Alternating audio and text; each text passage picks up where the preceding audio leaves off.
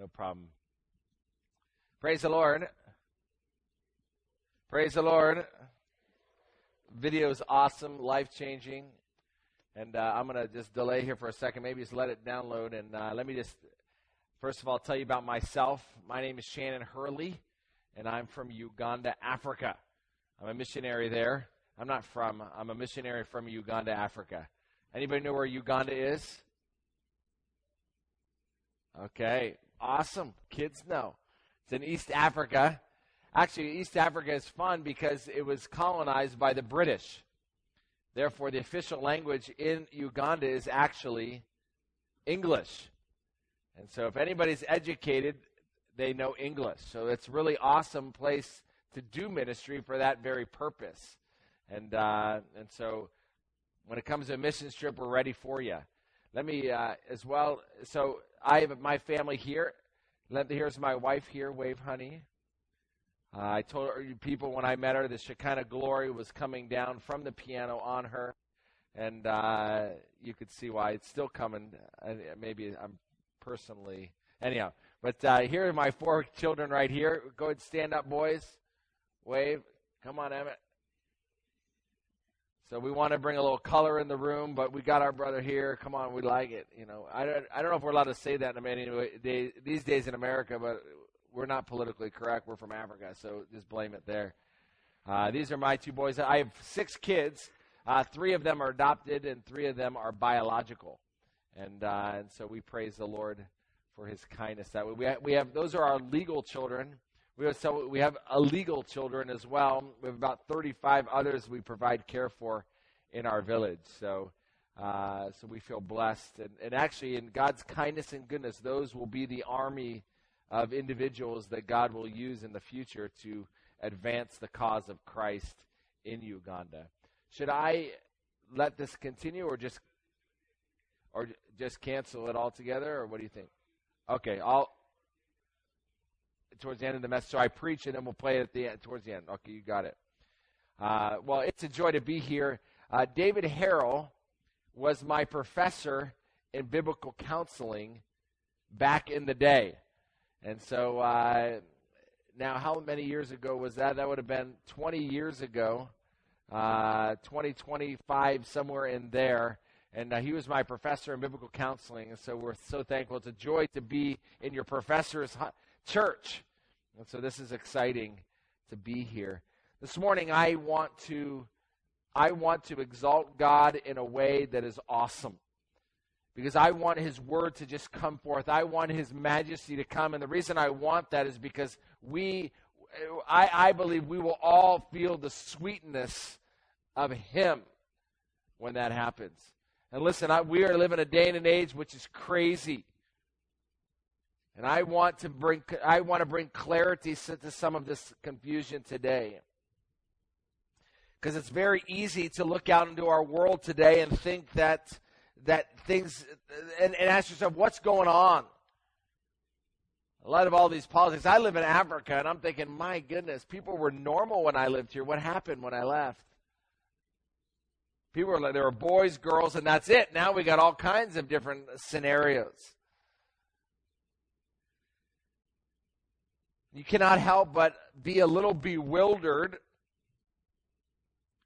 as we look at what's going on. And I want to bring a little clarity to the issue. And I want to arise. I want to see us arise and become encouraged as to how we look at it. But before we do anything, I want to ask God to aid us and help us. Can we go to Him together? Father, I come to you this morning, and I just want to say we exalt you. We want you magnified. We want you made great. So, living God, we pray in your kindness and your goodness that your word would shine forth this morning, that your Spirit would in a sweet way minister to the hearts here, Lord, and that we would be different. Lord, I pray in your goodness and grace that you would move in us and help us not remain the same. We love you, O living God, and I ask for your grace and mercy for me as I preach, that your name would be made great and your word would be illuminated. For the praise and glory of your name we pray. Amen. I want to start by just Africanizing you guys a little bit here. I'm going to say my name is Shannon. I'm going to say hello, and I want you to say hello. Hello, my name's Shannon. Hello? Okay, we talk in this place. I like it. And if you guys are going to Tin Can Safari, let me see your hands raised. Let's see it. Come on. Come on. Let's go. Now, if you guys are inviting 2 other families to go with you, right, George? Come on. 2 other families. If you're inviting 2 other families to go with you, I want you to raise your hand. All right, I'm not satisfied. At least one. Let's see. 1 other family to go with you. Let's see. Man, we need to get a little more radical in this house. Come on now. Tin Can Safari. Those who are godly will be there. Those who are not godly will stay at home. Is that all right? You know, I don't know George very well, but I appreciate him because he taught me how to kill people, you know. And not only, but I appreciate this brother because I could tell that he's putting this event together and does it out of his love for the Lord. And so thanks, George, for loving the Lord in that way. I told him he can come out to Uganda and take care of security for us. And anyhow, it is a joy. And I want to interact with you a little bit just because I think it makes it more fun and it makes you guys make sure you're listening. People, I have a reputation, if someone falls asleep when I'm preaching, I sit on their lap. So we don't want that to happen to you. But I do want to come and have you open your Bibles to Matthew 28 and take you to a very familiar passage, but one that I think we're not really understanding yet. And I want to bring it to life. Matthew 28, and we are going to read his glorious, authoritative word, and so I want to read it to you, and then I want us to jump into the message together. Matthew 28, 16 to 20. Matthew 28, 16 to 20. Read the words of Jesus Christ, our Messiah, together with me. But the 11 disciples proceeded to Galilee, to the mountain which Jesus had designated. When they saw him, they worshipped him, but some were doubtful. And Jesus came up and spoke to them, saying, "All authority has been given to me in heaven and on earth. Go, therefore, make disciples of the nations, of all the nations, baptizing them in the name of the Father and the Son and the Holy Spirit, teaching them to observe all that I have commanded. And lo, I am with you always, even to the end of the age." My brothers and sisters, today in America we have all kinds of issues going on. And many of them are hard to explain when you live in the system. But I have the privilege and joy of living outside of the system. I get to look at America from Africa. And when you look there, certainly you can see chaos. But when I look from Africa, I look having an understanding of what is going on in the country in which I live. You see, in Africa today, it is a pagan Christian society, which means that even though there is a Christianity, it is completely living as if there is no God. Everyone does what is right in his own eyes, and nobody cares about what God says. Africa is the most corrupted place that I've ever experienced. Everybody will go to church on a Sunday and talk about this God of health, wealth, and prosperity. And if you get in a car wreck and drive off the side of the road and you're bleeding to death, rather than helping you, they will take everything out of your pockets and leave you. In the African society, you don't get married, you shack up. You produce a badge of honor is how many ladies you can produce from, how many children you can produce from different ladies. And that's part of society. When a man is in the home, he is seen to be higher and more valuable, and he can beat his wife, beat his children.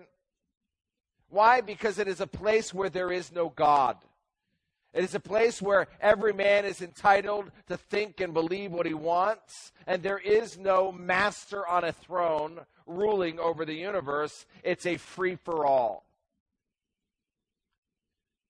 Then we go back and we look back at America.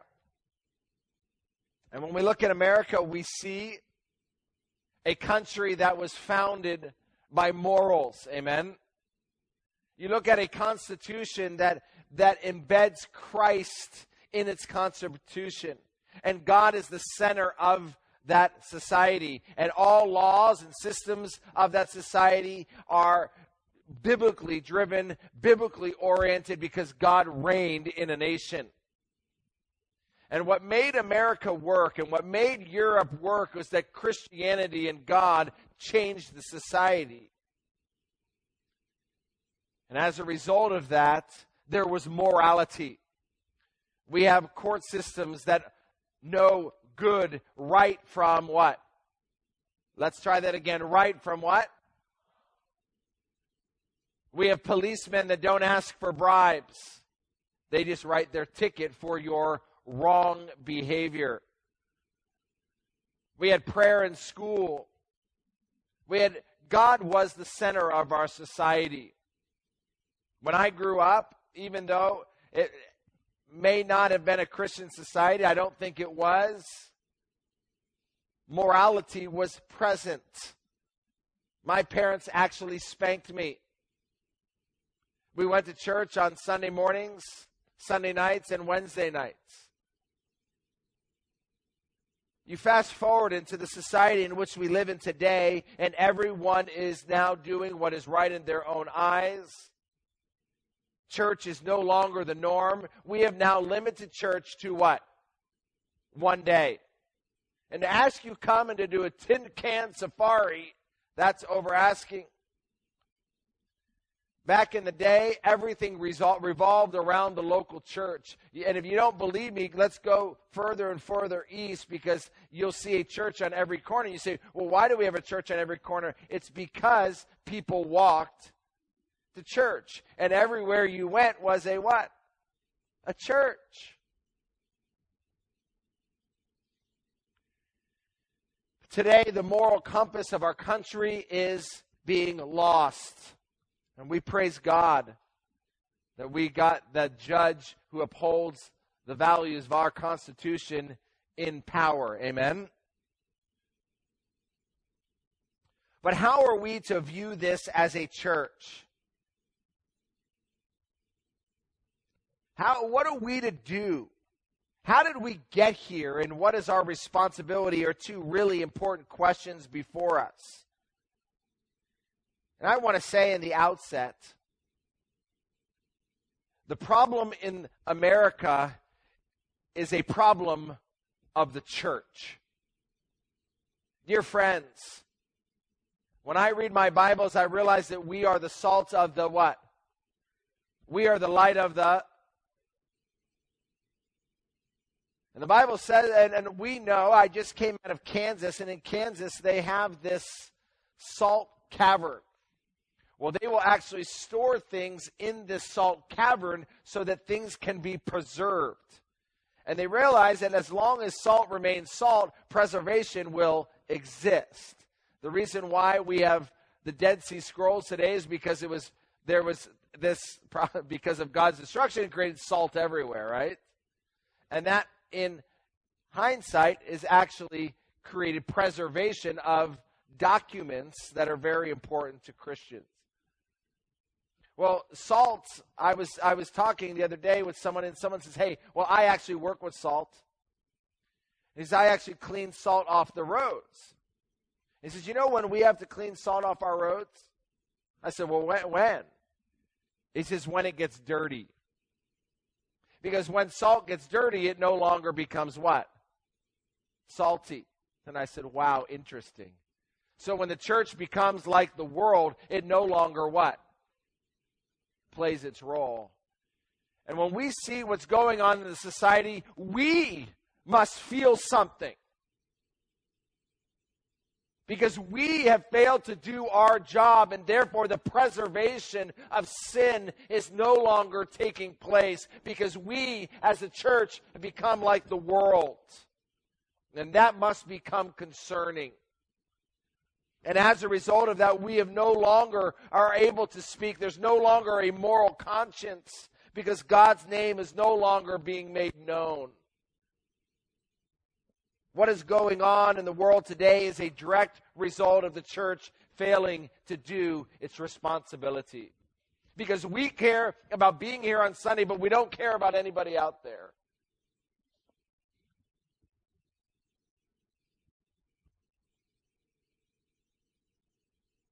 In Uganda, I've had the privilege of going into a pagan society, seeing people transformed by the gospel, and Christ begin to reign. And you know what happens in a society like that? Sin disappears. Today we have a society that wants to know God, wants to love God. The drunkards are moving to the next village. Amen? Or they're converting, recognizing that they too are sinners in need of God and His gospel. I say all of this as a opening to us here. Because I think in many ways the church has become aimless, directionless, or just flat out stagnant. In Matthew 28, we find the disciples of Jesus in a very unique situation, and I think it is very much like the message of Matthew 28 is very necessary to us here, and I want to show it to you. I want to show you 4 components of the text. How many? 4. Kids, how many? Kids, how many? Go like this, 4. Not like this, not like that, but just like that, okay? 4. 4 components. First, I want to show you, the first component I want to show you is the background. Everybody together, the what? The background. Look at verses 16 and 17. Here is the background. It says, the 11 disciples proceeded to Galilee, to a mountain which Jesus had designated. When they saw him, they worshipped him, but some were doubtful. It says in verse 18, and Jesus came up and spoke to them, saying, and we'll stop there. Here we see the disciples are asked to go to a mountain. You say, well, wait a second, Shannon, what happened beforehand? Well, we know what happened. What happened beforehand is Jesus died on a cross. You need to understand what happens before Jesus died on the cross. Jesus went out and he had these disciples. These disciples followed Jesus everywhere. When Jesus got up, he says, we're going here. They went. They would hang out until Jesus said, let's now go here. And they followed Jesus for 3.5 years wherever Jesus went. Now, they knew and they believed that Jesus was who? A little louder. Messiah. Another word for Messiah, that Jesus was the promised king of Israel. And they knew that Jesus, the Messiah, was going to come and he was going to take over power over the nations and rule over all the nations. They knew that because that was the promise of the Messiah. That's what they believed, right? By the way, that has not yet happened, but we know it what? It will happen. It is to come. Anyone that doesn't believe that, let's go back to our Old Testament. Okay. Now, they recognized so one of the motivations and one of the driving motivations for them was this. They realized that he was going to reign, and when he reigned, there was going to be a disciple on his right and disciple where? On his left. They were going to benefit. These disciples were not in it just for Jesus. That's why they are arguing over who's going to sit on his right and who's going to sit on his left. And so they were looking at this as to what they can get, the way in which they can benefit. The truth of who he was and what he was doing was not clearly understood. Jesus comes and he sits on a donkey, comes just as it was promised, and comes into Jerusalem. And what is everybody saying? Hosanna, Hosanna, right? Here he comes. Here comes the Messiah. Woo! Excited. And as they're excited, Jesus comes into the temple. He throws over the tables. He whips everybody, and they're going, wait, this isn't what I thought was going to happen. Rather than cleaning out the nations, he's cleaning us out. What's happening? Next thing you know, he's what? He's on a cross. And what does it say over the cross? King of the, important to understand that. King of the Jews. Well, what happens? What happens to those disciples? They sit there in total confusion. They sit there having no idea. What do we do next? Where do we go? I mean, you can imagine following. He's now dead, and you wake up and go, what do we do? So, what do they do? According to John 21:3, the disciples do what? They decide, let's go hunting. Right? Let's go hunt. Okay, there was fishing, but this is kind of just trying to be relevant, you know. Let's go fishing, they said. Because they didn't know what to do.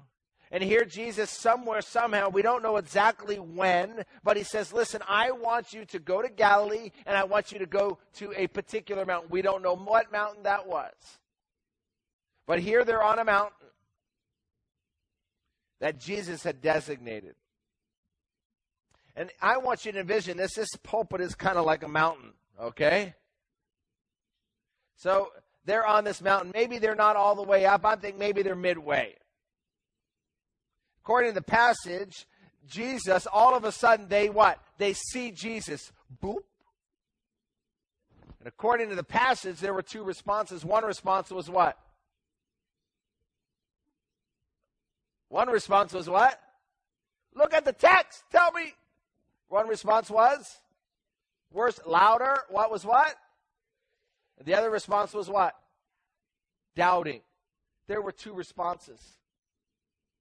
All of a sudden, they see him. And when some of them see him, they all of a sudden are changed in their hearts. All of a sudden, they're like, wow, there he is. I don't know what happened in their hearts, but I do know that some of them worshiped him, and they worshiped him because he was the Son of God. They worshiped him because he was the Messiah. They knew that this Christ just rose from the dead, and he's someone special. He's someone glorious. We don't understand all, but man, it led to worship.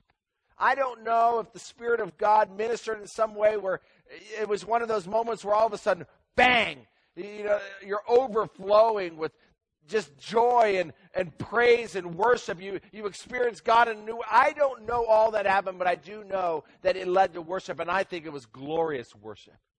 I think it was awesome worship. One of those moments where you're like, give me Jesus moment. Where they just extol him, and they honor him, and they exalt him, and they worship him because he was Christ, the Messiah. Others, though, were doubtful. And I love the honesty of the Bible. And we can easily look at those guys and say, man, what was the problem with them?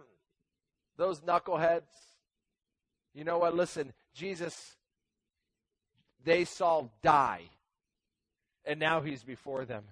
Would you doubt? They don't know what to think.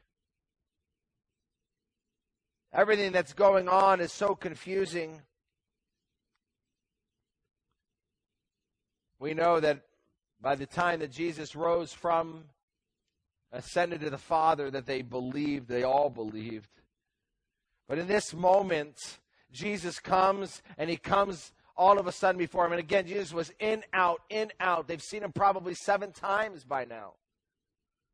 But here they see him, worship and doubt. I think what happened here, according to the text, I think Jesus went right past them up the hill. Probably didn't even say anything. Went right past them and stood in front of them like this. Kind of like you are right now. See, verse 18 says, and Jesus came up. That means he was what? Down. So he came what? Up. And he what? Spoke to them. Which brings us to the second component of this text. The second component. And this is the declaration or the announcement. The declaration or the announcement. And my dear friends, I want us to hear this announcement. Many of you think you understand the Great Commission. And let me say, I think many of you don't understand the Great Commission. You may know some of the ideas here, but I want to bring this to life. I want you to see the theology behind this Great Commission, because it will change everything about your evangelism, and it'll change about your parenting, and it'll change everything about how we live our lives and can perceive our lives and our existence. So I want you to see this very clearly. He declares these words, and I want you to say it with me. All. Everybody, what? All what? All what? Has been what? Given what? Say that with power. All what? Oh, come on, we're getting it. All authority has been given what? To me. In heaven and on earth. Jesus comes here before them, and he powerfully declares. And I think he said it like this. All authority has been given to me in heaven and on the earth. Listen, what is he saying? I mean, what kind of declaration? Who speaks like this?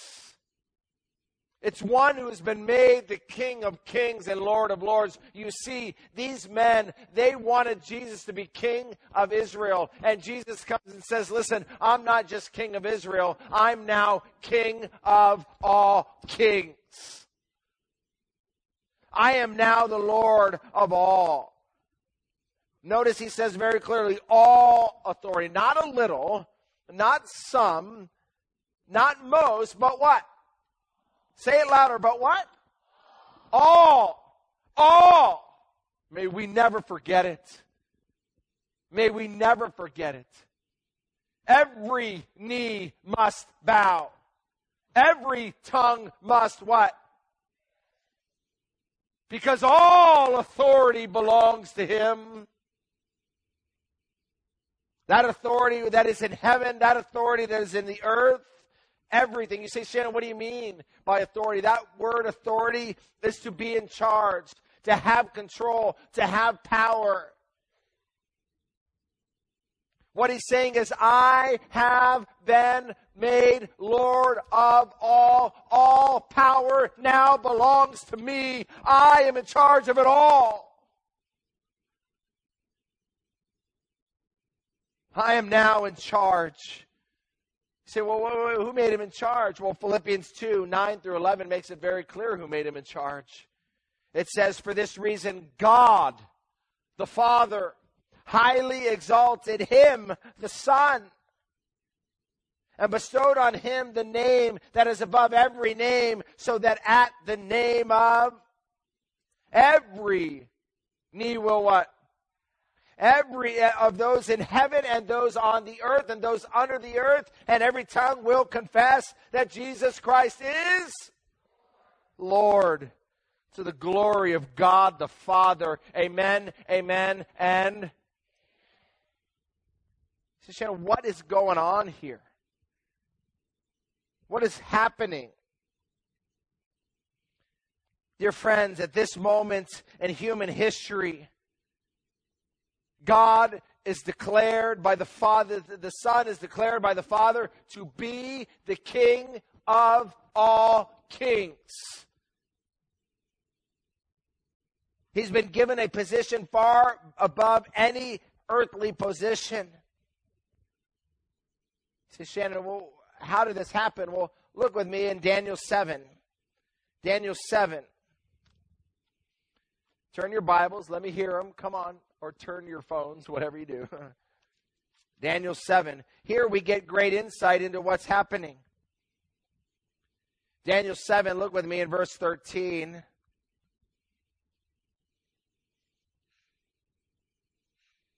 It says these words, Daniel 7:13, I kept looking in the night visions, and behold, with the cloud of heavens, one like what?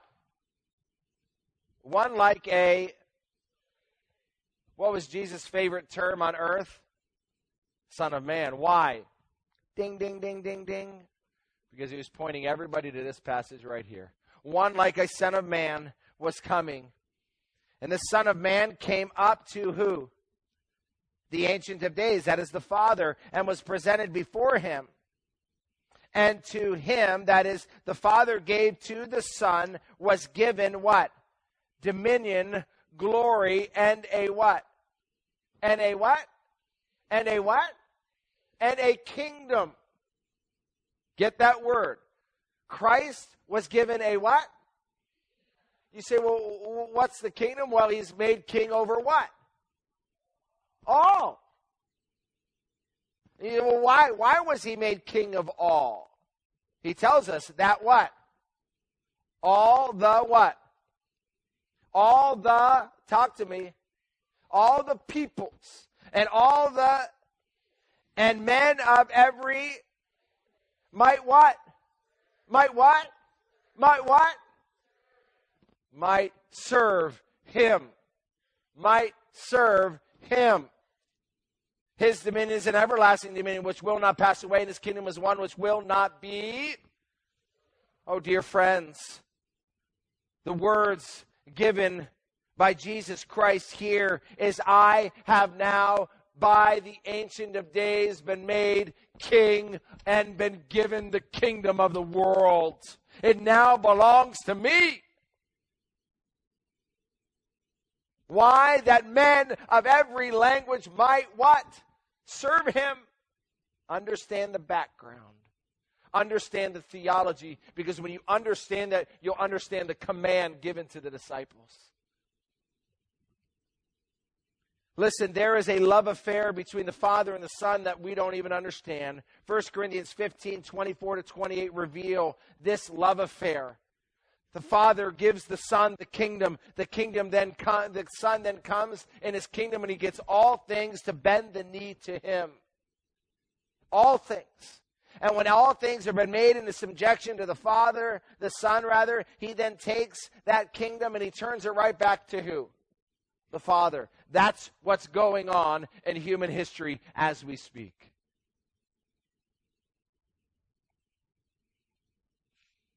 My dear friends, my fellow Christians of Nashville, there is a truth here that must be etched, and for your good, I want to etch it into your hearts. For your good, I want you to hear it. And that is the truth that God is the universal king over this universe. He's the king. He's the king. He's the king. And that must drive all of our worldviews. Listen, we talk about worldview all the time, but at the center of our worldview must be the reality that God is the king. Oh, your kids must know that the reason they bow their heads and fold their eyes in prayer is because God is the what? The king. Never, ever, ever, ever forget it. And the problem we have in our society today is we've forgotten. We're doing whatever we want with no realization that God is the king and that his ways are the best. His ways are the what, kids? Best. We've forgotten that. Somehow, because of legalism and some of this stuff like that that's come in, where man took God off the throne and put themselves, we have said, oh, that his ways aren't best. My dear friends, that was because man got into place. But the truth is that God's ways are best. And when we do everything to follow him, when we fear God and walk in his ways, we will be what? Happy. Woo! Let me tell you, God has made this universe for the purpose of us being happy. And when he made the Garden of Eden, he made it that we might be happy. Enjoy the garden, just obey me. Man says, I want to be like you. I don't want to just obey you. Okay. Israel, I brought you together. Listen, obey me, blessing. Disobey me, cursing. Because as they obey and there's blessing, then God is what? Made great. Could Israel do that? No, they wanted a king like all the other nations. Rejected God as king. Jesus comes himself and says, listen, blessed is the man. Isn't that what he says? Blessed, the Beatitudes, what were they? Blessing for those who knew him. And what did man do to him? They were so rejecting of his supremacy, his lordship over them, that they nailed him on a cross. All of human history is the demonstration of God's passion to reign in the lives of people. And all of human history is man rejecting his rule for their own shame and sinfulness. Jesus will return. He'll return in the millennial kingdom, and he will reign, and there will be what? Peace on. And we will live in the eternal kingdom. Notice the word kingdom, kingdom, kingdom. You want to know what the center of this Bible is all about? It's all about God reigning as king. And today, he comes to these disciples and he says, listen, I am the king. Now, church, what are you to do? Follow me. Obey me for your what? Good. And for my glory. God's passion is for our joy. And our passion, and we find joy when we do it his way. The declaration of God is, I am now king. And I want you, brothers and sisters, to allow this truth of God is king, we are his servants. God is king, we are his servants, to drive you. Let it be the center of your minds, the forefront of your minds and hearts, and the compulsion of your inward beings. And may it return to be the truth that drives our society here in America. You say, Shannon, why? Why should that drive us? Well, look with me now at the part you know about. Look with me in Matthew chapter 8, verse 18. Chapter 28, verse 18. He says, verse 19 rather. He says what in verse 19? Everybody, come on, look at the verse. Don't look at me, even though I'm good looking. Go ahead and look down. What does it say? Verse 19. Keep going. Go what? Let me help you a little bit here. Okay, I'm going to play with your brains, all right? First word, ultimately, is therefore. In light of this truth about what? Me, therefore. In light of who I am, therefore, I have a mission to you. Who are his disciples? You say, wait, no, this is written to the 12 disciples. Hold on. This was told to those 12 disciples, but listen what he says, I will be with who? You, when? Always, even to the end of what? So this wasn't just to the 11 disciples. This was for every disciple after that till the end of the what? So this is just to you as well. And in light of who I am as king, in light of who I am as king, everybody, in light of who I am as, therefore I have now instruction for you. And therefore we go. So you see the link. The truth about who I am now relates to the command in which I'm giving you, which is the third part, the command. The third component is the command. I, therefore, want you to do something. You say, Shannon, what does he want us to do? Well, we look at the verb. Anybody know what the verb is? Not go. Keep looking. Make what? Disciples. You wouldn't know that just by looking at it, right? Make disciples. And then he has three participles and the participle describes the verb, how we're to do it.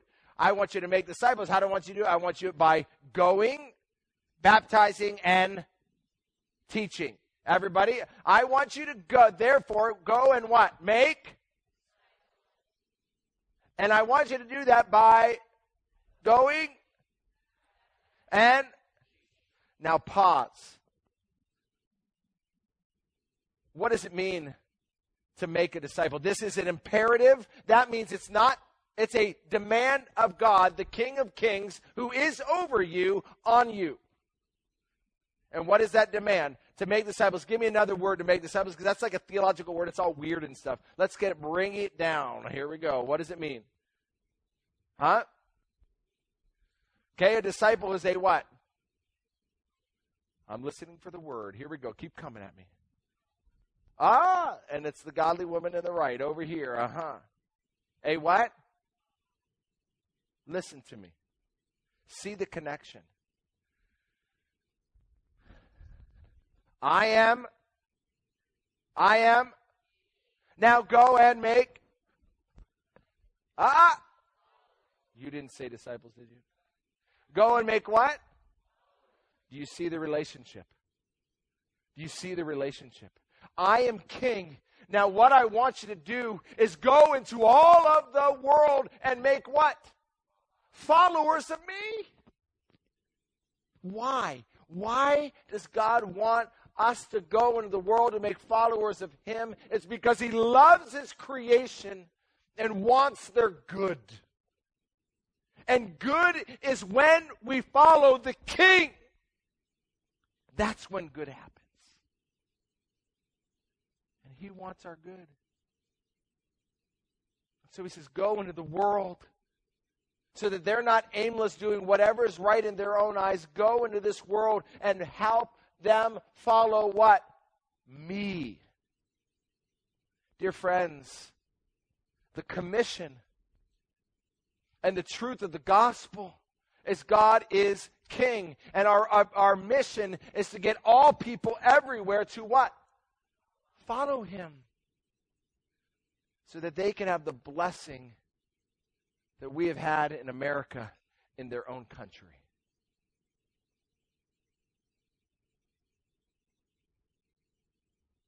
Great Commission is go and make followers of Jesus. You see, Jesus went around, the Bible tells us in the New Testament, preaching the gospel of the kingdom.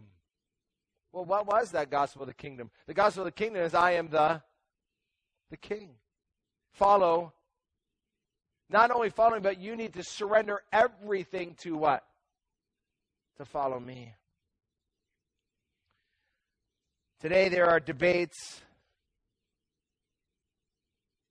of lordship.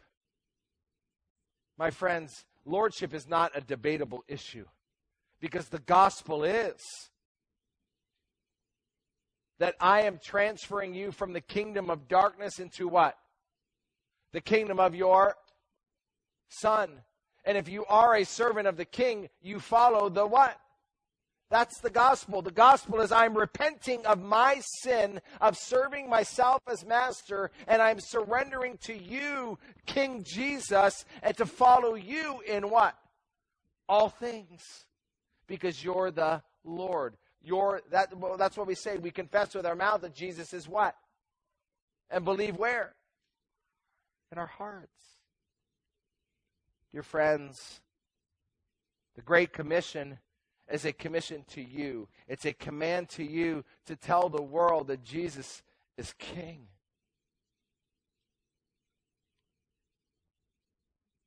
Tell the world that Jesus is King.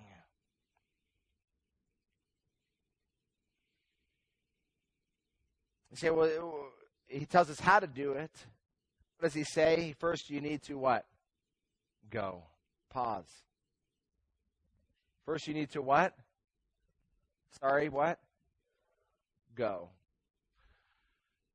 Oh, church, you need to go.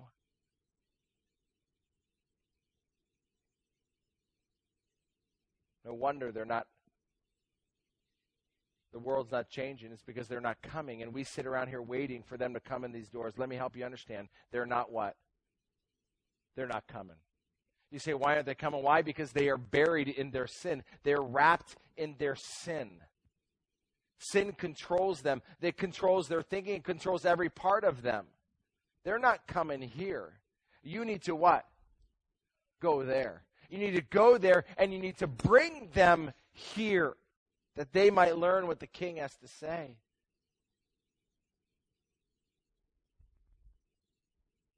Oh, dear friends, you look at a tin can safari, that is the greatest opportunity for gospel.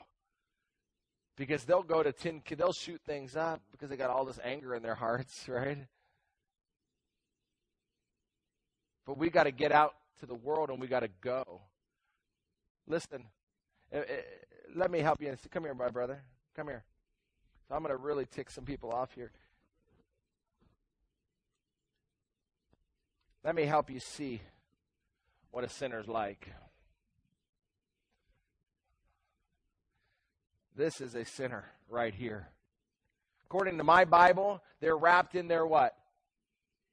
They can't get out. They may want out. Try and get out. You may want out, but you can't what? They may want to come. Listen, I believe that even sinners may want to go. The problem is never wanting to go. The problem is the ability to go. They may hear your truth. They may know your truth. They may want it. But they can't do it. Why? Because they're caught in their what? And the only thing that can save them from the sin is the gospel. That's the only thing. Christ through the preaching of the Word of God. And listen, dear friends, will you go and see them here? Will you see them here? Do you not realize that the very Democrats that are pushing their agenda are people who are bound in their sin? That's why it makes no sense to us. They need Jesus. And that means you need to go to them and bring them. And you go to them with what message? There is a... So we can't do whatever we want. I sat there in Kenya. I was in Kenya in the airport talking to some lady. We're talking politics because I just like getting controversial. And I was amazed because we were talking about this whole it thing. You know what I'm talking about? And I'm like, this is weird. Like, how can we see things so drastically different? The difference between her and I told her, I said, you know the difference between you and me? I see there being a king, and I do things all in accordance to his ways. For you, there is no king. You're the king. And you do things according to your own lusts and your own passions. That's the difference. But see, you can't expect them to do anything different. They don't know the king. According to this passage, we need to go. Go to them. The thing that's burdened my heart, I had my family in the church every week who went to teach them the truth. Nobody. They were in the church and unreached. As I drove around last night in Nashville with the cool cat, Dave Hoffman. I mean, he's a cool cat, you know. Like, what a Christianized pagan society. Because we talk all about Jesus, but Jesus doesn't reign over anything. It's not changing their marriage. It's not changing their parenting. It's not changing anything. Well, that's not Christianity. Christianity means Christ reigns. There's going to be a day when life will be so sad because people will realize that a prayer never saved them. That Jesus didn't come to get them to say a prayer and confess their sins. Jesus came to rule over their lives. And a true Christian is one who changes his lifestyle. He's one who follows after Christ. He's one that observes all that Christ has commanded. And to not change your lifestyle is not to understand what the very calling of Christ is. Christian is someone who surrenders his life to follow after Jesus as Lord or as King. It means we wake up and we then say, Lord, what do you want me to do as a husband to my wife? What do you want me to do as a daddy to my children? What do you want me to do as a mommy to my children? What do you want me to do in my life? I'm a wife. What role should I play? Should I be the boss or should I not? All of that comes out of what? God's word. You see, and we're to go into the world, and then when we're to go, we're to what? Baptize. We're to get them to die to them and live to who? That's what Christianity is. We're to go, and then we're to go, and then we're to baptize. Die to self and live to. And the third thing we're to do is we are to then what? Look at verse 20. Look at verse 20, please, for me. We're to what? Teach them what? We're to teach them to what? Not to hear. Notice that. Not to hear. We're to teach them to what? Observe all that I have commanded you. See, we are so content in us just hearing the truth. But the gospel and the mission is not just that you hear it, but that you all what? Observe it. You say, well, wait, today, can we say that we're just all saved by grace? Let's just talk about our being saved by grace. No, listen, we're saved to obey. A gospel that doesn't have obedience as part of it is not a what? Because the whole mission of God is that we may enjoy his good earth while and through obeying what he's said. I had a friend who went to college with me, and he was in counseling for his marriage. And I said to my friend, friend, let me ask you a question.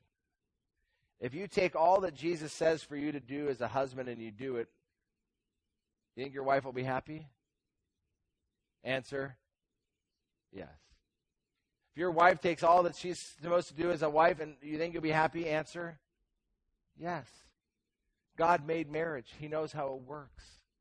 And when we help people follow him in all areas of our lives, they find, listen, joy. Obviously, we've lived in America long enough to know the effects of women working in the workplace, where women, this short period of time in their life, they go and they decide that they're going to work and have a career so they can make their name known, just like the world. And we've seen enough of that to see that how many mothers now write and say how I wish I would have dedicated my life to my kids. And there's regret. God's way is what? God's way is what? Yes, there's legalism, but again, remember, legalism is not following the king, it's following man. As parents, you want to be great parents? The Bible says 3 things. Spank, don't exasperate, and train. You do those 3, you'll be faithful. And give God the rest. The problem is we add so many rules onto these things, don't we? Dear friends, the Great Commission is to make followers of Jesus. Let me make that practical to you really quickly because I'm burdened. Parents, it means you teach your kids about Christ being what? In everything. My kids, when they disobey before they're saved, what I'll do is they disobey and I say, son, you need Jesus. Look at your sin. You need what? You need Jesus. Son, the only thing that can set you free from sin is Jesus. Please, I don't like spanking you. Then when they get saved and they're fighting with their brothers, I say, look, kids, what does Jesus want you to do? What does he want you to do? He wants me to love my brother. So, son, as a servant of the king, will you what? Love your brother? Okay, I'm sorry. I'm sorry. Son, go be a servant of the king. And you know what they find as a young kid is his way is best. And I would even say as parents, be careful that they can distinguish between your word and the word of Christ. I know you want them to stop jumping on the bed. Kids, go to bed and stop jumping on the bed. But that's your word. They need to submit under you as their authority, yes. Sometimes you just need to go in there and realize that you were a kid once, and what did you like doing when you were a kid? Jumping on the bed. So go in and jump with them. And then say, okay, we've jumped. But now listen. Mom and Dad have said this, and you need to obey us. So I want you to what? Right? We are shepherding them to do the greatest thing in the world, follow Christ as King. It's so good. I told you in my testimony that I was so afraid of marriage. But I came to Psalm 120. It says, if I fear God and walk in his ways, I will be what? Happy. My wife will be a fruitful vine, my children olive plants. Let me tell you, every day I reap the benefits of Christ reigning in my home. And he reigns, listen, in all things. I'm not just following him in some of the things I like, but I'm following him in what? All that he's commanded. And that means I have lived this life of devotion to this book right here because I want to know what the King has to say. And I want to follow him in what? Because his way is best. Dear friends, in a society like ours that is running away from God and is wanting to live after the lusts and passions of his flesh, when you tell them those passions aren't good, they may get mad at you. So that's why Jesus gives us the last component when he says this, and behold, I am what? With you, always to the end of. Literally, he is saying here, he's saying, listen, behold, listen. I myself am with you always, even to the end of this age. That's his message. In Uganda, I'm a missionary. What's my mission? My mission is to go into a small little village and tell them to have a primary school and raise these kids to know that and teach them to follow good King Jesus in every area of their life. That's my job. And then what I'm going to do is I'm going to take a bunch of pastors who aren't married. We're going to get them married, and we're going to teach them to follow Jesus in their marriage. We're going to follow Jesus in their parenting. We're going to follow Jesus in every area while living it with me in SOS. And when they get that figured out, we're going to send them out to establish churches to make followers of Jesus in those societies. And then what you're going to find is Christ is going to start reigning over villages. And when he starts reigning over villages, he's going to reign over cities. And when he reigns over cities, he's going to reign over nations. And you know what people are going to have? A lot of fun and a lot of joy. God so loved the world that he sent his Son, not just to save us, but to help us know that his way is best. I don't know what's going on in your marriage today, but as long as you're yelling at your wife, it's not going to make you. Why don't you try loving her as Christ does why don't you try and follow Jesus in all areas of your life? Chief end of this book is about kingship. Salvation is how we get into this kingdom. Chief end of our lives is to glorify God and enjoy him. We glorify and we enjoy him by serving him as king forever. May you bend the knee to Christ for your good and for his glory. And may you go, baptize, and teach everybody that Jesus is King, and make them followers. Let's pray. Father, thank you for the simplicity of your message. Lord, I have sought with my heart, at least you know my heart. I've sought to proclaim the gospel of your kingdom. And Lord, I want to pray that you would take the message and that you would burn it into our hearts, that it would change everything about us. Change the way we live.